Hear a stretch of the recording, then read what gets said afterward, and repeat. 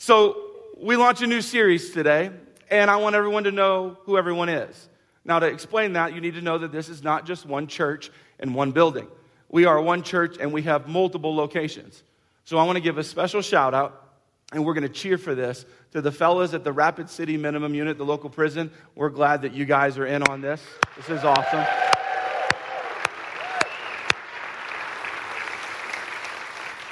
And for those of you who are with me, and just I hope you enjoy this as much, but it's better in the prison. So we're launching a brand new series called Voices, because here's the deal, you hear voices. See, I just freed some of you. You're like, really? Because you have voices in your head, stuff going on in your head, things being told to you, about situations, stuff that just kind of rolling around, and you listen to some of them, and you've named some of them. One of them might be named Bob, and you listen to what Bob tells you in your head, and you've got problems. Some of you listen to what you call your gut or your intuition, and that voice that tells you what to do or how to do or when to make that decision. Some of you know about what the Bible teaches you, that when you do surrender your life to Jesus and follow Him, you're filled with the Holy Spirit, and you listen to the Holy Spirit guiding you. But we all have voices, good and bad, actually, in our heads, telling us some stuff that you and I have to wrestle. And so we're going to walk through the negative voices in your head. Because I would tell you a very simple statement: what you think impacts you more than you think. I'm going to say that again. What you think impacts you more than you think. And your thoughts drive you all day long and, frankly, all night long. As you think and think and think. And sometimes that gets caught onto a bad set of tracks. And all you think is this negative, horrible stuff. So we're going to go through things like the voice of fear in your head. The voice of shame in your head. The voice of worry. Some of you think worry is a personality trait. It's not. It's not a good thing for you. And we're also going to talk about condemnation, that voice of saying that you are worthless and your past is going to forever follow you. We're going to go into all that. So we'll launch with the voice of fear, because every one of us wrestles with and deals with fear. Fear can dominate you. In fact, frankly, the reason we launched this series with this message is so many of us wake up and live the whole day in fear. We put helmets on our kids from day one through the rest of their lives. And if you're like me, I tell my kids they're not allowed to date until they're 35. And there's things that we do as parents that are like, you can't do this anymore and that anymore, and blah, blah, blah. Kids can't ride their bikes in the neighborhoods. And we live in fear. And then there's also, you start a job, and you're very afraid, I can't do this. I don't know if is anyone going to know that I don't really know what I'm doing, kind of stuff. Or you start a new relationship, and you really feel out of your league, and you probably are, and you're afraid that it all is going to crumble. And it's amazing what fear does to us and how it implodes our relationships, our work environments. Some of you launched schools just recently, and you're scared to death. You got what the teacher wants you to accomplish over the whole semester of the year. You're going, I don't know if I can do this. And fear begins to lead you. I would tell you it's a dangerous territory to let fear lead you. Fear can take you to the wrong place. Now, let me tell you a story, old story. Starts in 1820. None of you were alive then that I'm aware of. 1820, there was a ship, a whaling ship called the Essex. The whaling ship, the Essex, was out doing what whaling ships do, looking for whales. Not to sightsee whales, by the way. And they were out hunting whales. And the way the ships worked then is they had this big ship and then small boats that would detach from the big ship, and they would go hunting and come back to the big ship. The problem was, while one of the small boats was off looking for whales, an 85-foot whale found the Essex. An 85-foot whale is enormous. That whale began to attack the whaling ship. Ironic. And literally began to, I'm telling you, attack it, rammed it twice, and created such a major breach in the whole ship that it began to sink. All of the crew regathered at the Essex, got all of the boats detached from the Essex, and the Essex sank. Now, you've got now 3 lifeboats floating in the water. There's about 20 of them. And now what they need to do is, they are well-versed. They know where to go and what to do. And they had enough supplies they had gathered from the Essex and put into these boats. They had enough supplies and everything to take themselves to a neighboring group of islands. They knew where the islands were. They could get there as planes. It was going to be good, except one problem. there had been rumors. Rumors that on those particular islands, there were cannibals. And they locked on to these rumors. They were freaked out, as you and I would be, about going and, in theory, saving your life, but encountering cannibals to then end it. And so they chose to not go to the islands out of fear and to go to opposite direction and hope that a boat would simply spot them. The ironic part of this very true story is that their fear of the cannibals on the island put them in such a horrible situation that they actually began to cannibalize each other. Not to get too graphic, but some of the men began to die. And the only way that they were going to live was to cannibalize each other. It got so bad that there weren't any of them that were dead, so they drew lots to see who would get shot, and then they would cannibalize that person. True story. It's fascinating to me that our fears lead us away from oftentimes the best environments. Just so you know, one of the boats drifted at sea for 9 weeks. The next one, 10 weeks. Approximately, they think about 5 of them survived the whole ordeal. If they had just gone to the island, they would have been safe, because what you may not know, and I can tell you about history, is the rumors about the cannibals on those islands totally untrue. There had been traders operating on those islands for years with not a single recorded incident of cannibals.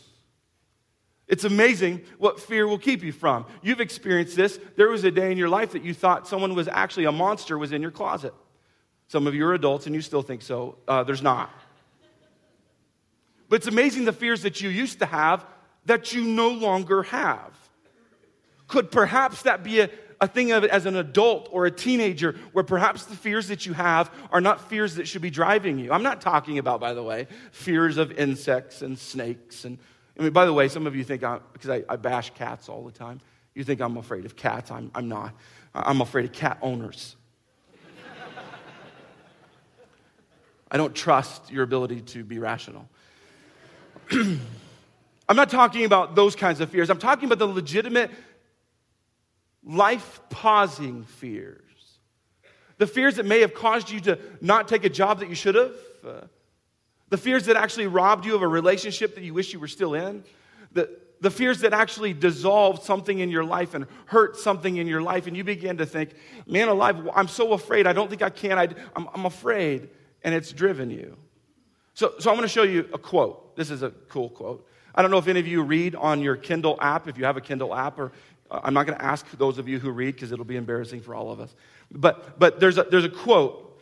If you had the Kindle app and you've got it on your iPad or your Kindle or however that works, I want you to see this, that they're watching you. I'm sorry to tell you that too. They're watching you and paying attention to you. So here's how this works, is they take note of the notes that you take on your Kindle app.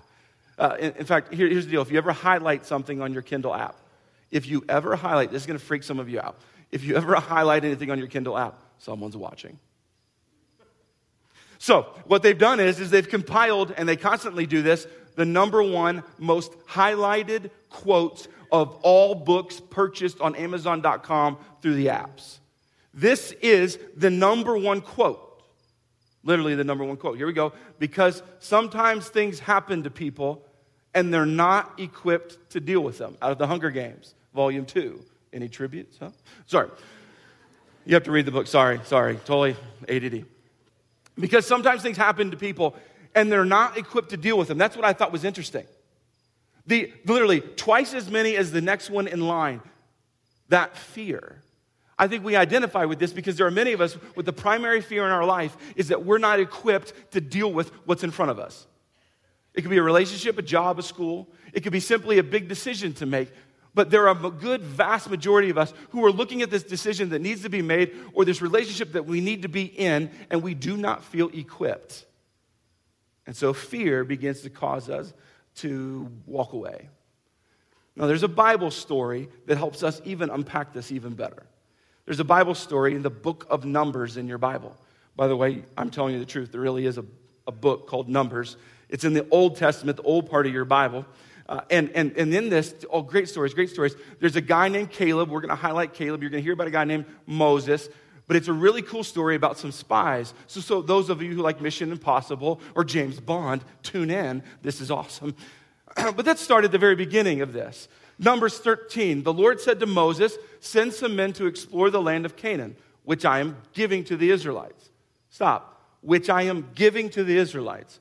One more time. Which I am giving to the Israelites. There is land. God says, I'm giving it to you. All right? From each ancestral tribe, send one of its leaders. So Moses gathers top leaders, 12 leaders. They are the leaders in their community amongst the Israelites. He gathers them up. You're going to be spies. They're so hyped up. They're like, do we have any cool gadget gear? Stuff like that. What do we get? What car do we get? No, they don't ask any of that. But there's these spies, 12 spies. And Moses is saying, hey, God's going to give us this land. All you got to do is go into the land and kind of figure out a good strategy for us on how we're going to take this land. So he sends them in with instructions. See what the land is like and whether the people who live there are strong or weak, few or many. What kind of land do they live in? Is it good or bad? What kind of towns do they live in? Are they unwalled or fortified? How is the soil? Is it fertile or poor? Are there trees in it or not? You didn't know that spies look for trees. Do your best to bring back some of the fruit of the land. So Moses does exactly what God told him to do. God says, I'm going to give you this land. Setting it up, you got it, locked in, don't worry about it. I need you to send some people. And so Moses gets 12 spies, sends them into the land that God's already promised to give them. They just need to kind of spot it out and figure out which way to go in and how to do this. And so they're sent off for 40 days. 40 days, you got 40 days? 40 days is important. So they go into this land for 40 days, and they come back. And watch this report that they give to Moses. They gave Moses this account. We went into the land to which you sent us, and it does flow with milk and honey. Yes, translated, ribs, sweet tea, dessert from Alpine Inn. You got me? You got this? Okay, just trying to help you. Here is its fruit. They brought back these big, giant clusters of fruit. It's awesome. But it turns right here. Turns. But the people who live there are powerful. And the cities are fortified and very large. We even saw descendants of Anak there. Now, you may not know descendants of Anak. Is that like a mean person? Who is this guy? Well, descendants of Anak, they would have known in that context. Those descendants were giants. See, some of you thought that only Disney knew about the giants. No, there actually were descendants, groups of people who were giants. We got a little bit of a taste of them with David and the giant Goliath. There were giants, big, enormous, strong, powerful people living in this land. Now, I'm going to pause the story because we have just revealed something. You've got God saying, I'm going to give you this land. Yes, and I'm going to send you into it. I just want you to go investigate. And they're like, awesome, God's going to give this land. And they talk about it does have everything that God ever promised. Milk and honey. This is going to be absolutely amazing. But they're really big. People real big. I mean, it sounds like a second grade conversation on the playground. When the second graders see the fifth graders. And they're like, they're really big. We can't play with them. I mean, this is like a playground conversation. So you and I go, but God told you could have it. So if God told you could have it, you're going to have it, and he's going to set you up for it. But they have forgotten something very profound that we must grab a hold of. Here it is. Key truth here. Never let the presence of fear cause you to doubt the presence of God. And for many of us, we acknowledge that God is awesome, but when fear arises and slaps you in the face, you forget that God is still standing there with you. The presence of God is a very profound thing to remember. In fact, I would tell you, anyone's presence is a big deal. I can illustrate it this way. If you don't know this about South Dakota yet, especially you'll find out if you're ever a parent or a grandparent, if there's a thunderstorm, like a big giant thunderstorm, it only comes in 2 times. One while we're having church, which is one. The other one is it comes at night as soon as you put the kids at bed. Just forewarning you, for those of you who have never had kids, just wait. You put them to bed, everyone's asleep, it's sweet, then the thunder rolls. So here's what happens in our house. Our kids don't like thunderstorms, do not enjoy them. Again, don't forget that we're from Kansas. Thunderstorms typically lead to tornadoes. It's just how it works. And so thunderstorms roll in, and the kids don't really come to our room as much because I'm not really inviting to them. I want my bed. It's my bed.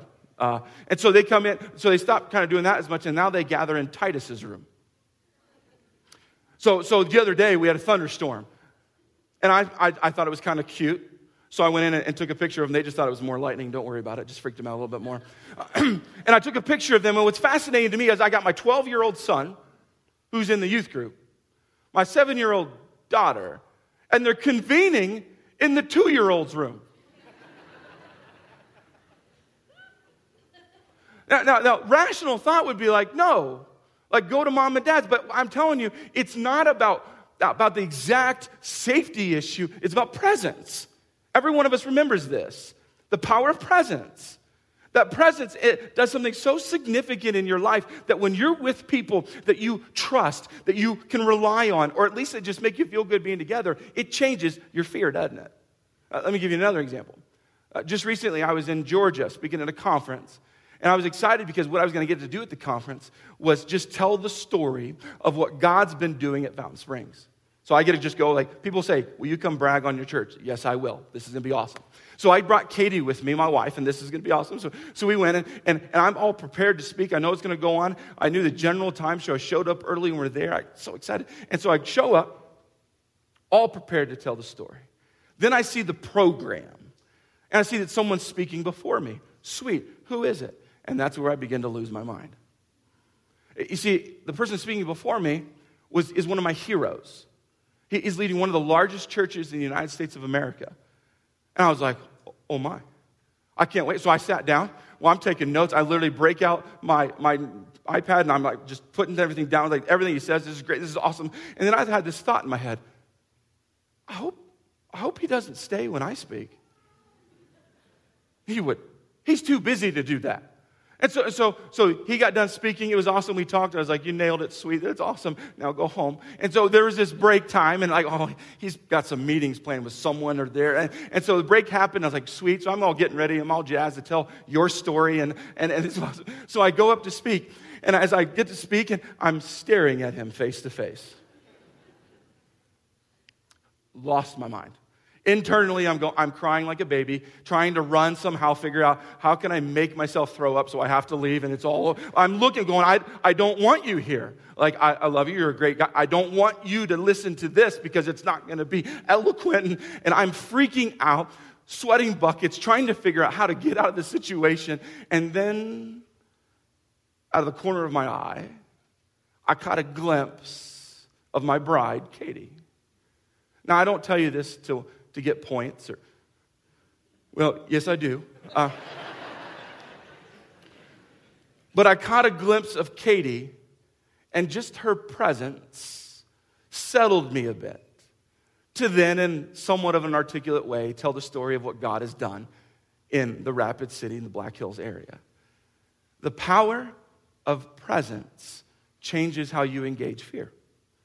It started as a kid, you remember those moments, but even nowadays, when you're afraid, you have a tendency to want to be around certain people.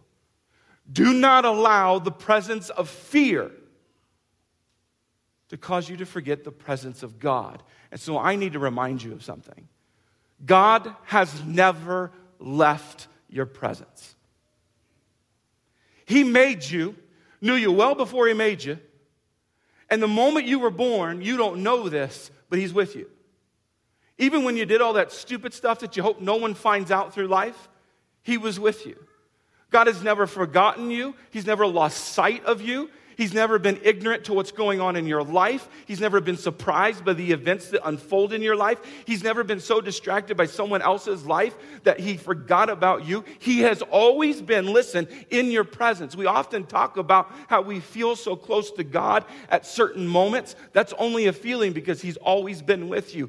Do not allow fear to make you forget that. Now, the story gets uglier. And they don't all of a sudden go like, oh, you're right. Thanks, Pastor David. We forgot about this. Let's march forward.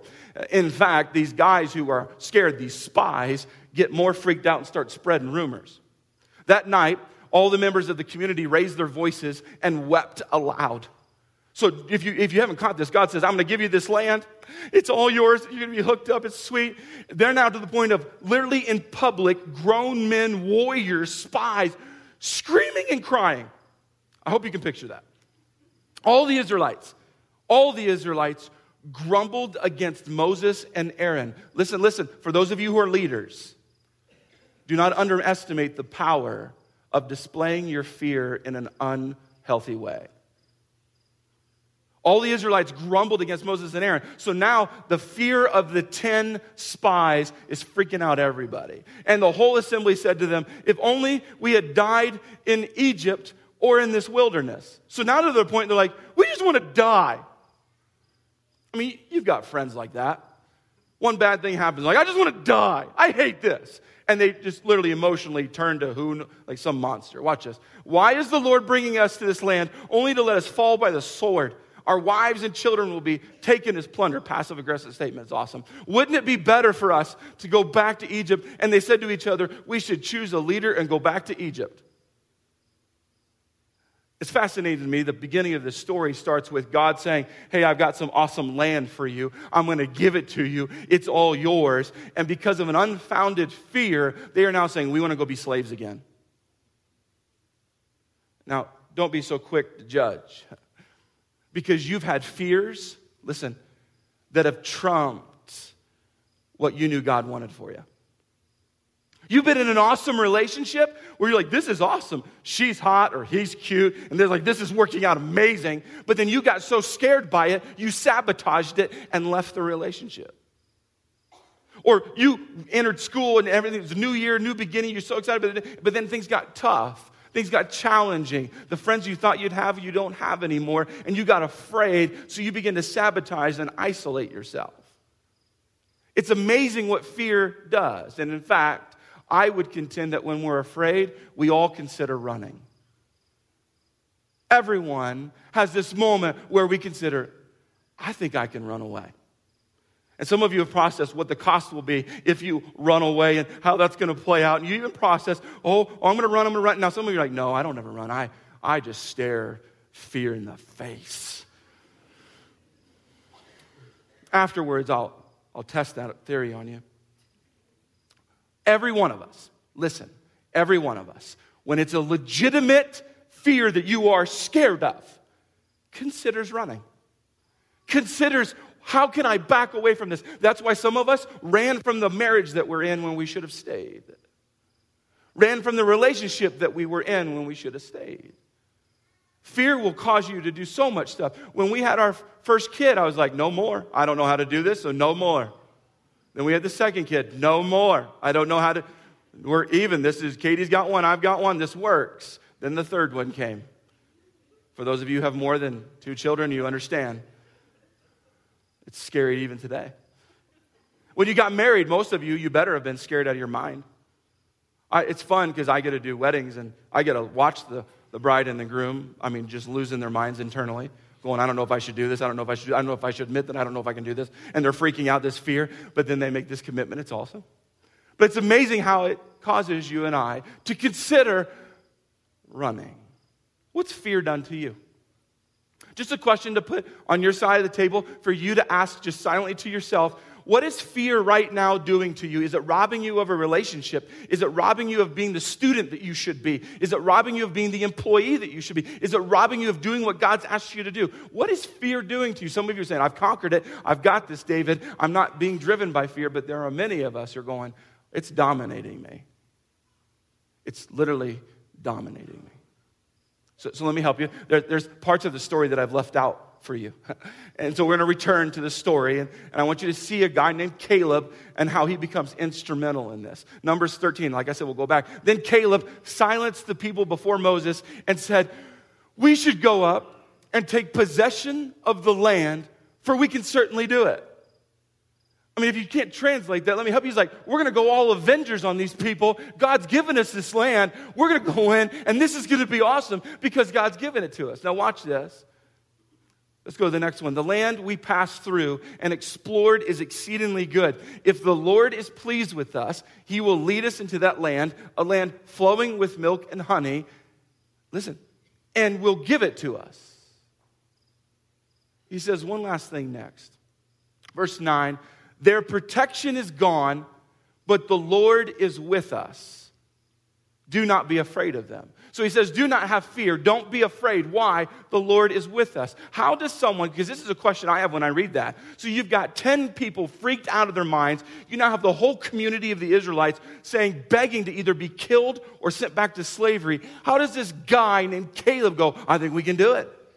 We can do it. Let's do this. He saw the same thing the other spies saw. How does a guy like Caleb lock in? Is he a superhero? Does he have some supernatural thing? Is he stupid? Is he ignorant? How does this guy in this verse have this courage? Well, I can tell you that statement, but the Lord is with us, is a hope-filled statement. So here's what I want you to learn. Hope is the antidote for fear. See, this fear that you and I are often driven by and consumed by, the antidote for that fear is hope. And you see that Caleb never forgets hope, and that hope is found in God's promise. God promised, hey, I got some land for you. It's sweet. I'm going to give it to you. You just need to go in, kind of strategically take it. But I'm going to give it to you. Don't worry, I'm going to give it to you. And Caleb locks on to that promise. He locks onto the promise. At least I was told this a long time ago. When you own what God has promised you, fear will lose its power over you. I mean, don't miss this. When you own what God has promised you, and that's what Caleb did. He owned it. He's like, God said it. God said it. It's like a little kid. You remember that? Like, Dad said it. We're going to do it. And my kids use that against me all the time. They'll go to mom and get mom to lock into something. And like, hey, mom said it. And then they do this. You and I have all guilty of this. Caleb's locked up. God said it. God said he's going to give us this land, so let's do this. Just go in. And it's not that he wasn't afraid. He just didn't let the fear dominate him. When you own what God has promised you, fear will lose its power over you. What's fear doing to you? Is fear driving you? Now, our way to combat this, our way to fight fear is broken. Oftentimes we teach the wrong thing. In fact, I'll tell you and show you. This is a great illustration, by the way. Don't let this make you want to go to the bathroom right now. But this is normally how we engage fear, how we're taught to engage fear. You got you and I, and we've got dreams on the other side, dreams, big dreams to make a difference in this world, to end poverty, to manage things that are so much bigger than us, to have a family, to get married, to finish school and do well and go to the college you dream. You got dreams, big dreams. But many of us feel like we don't dream anymore because fear blocks our dreams. In fact, some of you might be saying right now in your head, David, I don't dream anymore because it's not worth it. And you've given up on your dreams so much so that you don't think you even dream anymore. You don't have these hopes and dreams, these big aspirations, because you're saying fear dominates you. You don't go to the school that you should go to because it's too hard, so you figure something else out. You don't walk across the room and say hi to her because she's out of your league. You don't start the business that you should start because you're afraid and the economy might not be perfect, and you begin to have these fears block your dreams. And you and I think, so the way to attack this is to destroy the fears, to somehow psychologically trick yourself to not be afraid anymore. Good luck on that one. Because fears are fears. Here's what you ought to do. It's a better illustration. Grow yourself above your fears so you can see beyond your fears and re-engage your dreams. The issue is not your fear. The issue is not for you to figure out how to dissolve your fear in such a way that it no longer exists and you pretend that you're not afraid of such and such, because you will always live, grown-up conversation here, you will always have fears every day of your life. If you're ever doing what God has asked you to do, you're going to be scared out of your mind all of the time. So you cannot get rid of fear. Quit trying to get rid of fear. Grow yourself to where you're bigger than your fear. And the way to grow this, which is sweet, because it's not a secret, is you've got to grow your fear. You grow yourself with hope. You've got to get so filled with hope that a fear seems somewhat weak to you. And the only way to grow your hope, listen, is not to figure out how you get the best people around you. It's not to increase your education. It's not to do everything in your power. The way to grow your hope is to remember God's promises. Because God is the strongest. He knows everything. And if you can leverage the fact that God loves you so much and is so incredibly on your team, that if you can lock onto his promises, you'll increase your hope and you'll become a champion of defeating and looking beyond the fear in your life. So let me help you. Let me give you a bit of a tool to walk out today. It's a verse, one of my favorite verses, Isaiah 41. Fear not, for I am with you. Be not dismayed, for I am your God. I will strengthen you. I will help you. I will uphold you with my righteous right hand. This is profound. You better stinking memorize this thing. Because the next time you engage a fear where you're losing your mind and you're wondering and you're considering not doing the right thing because you're afraid, you lock on to something like this. Fear not, for I am with you. Do not forget we're talking about God here, the one that made you and everything else and is absolutely amazing. Fear not, for I am with you. Be not dismayed, for I am your God. I will strengthen you. Not your family, not your skill set, not your knowledge. I will strengthen you. I will help you. I'll hold you up. So let me bring you to the crux of this entire conversation. Because you will deal with fear every day for the rest of your life. And let me bring you to the center of this. For I am your God. I am your God. I would contend this. You will not grow yourself above your fears until you resolve who is your God. Because right now, some of you have so many fears. And the frank part, I'm going to press in a little bit personal here. Some of you, you are your own God.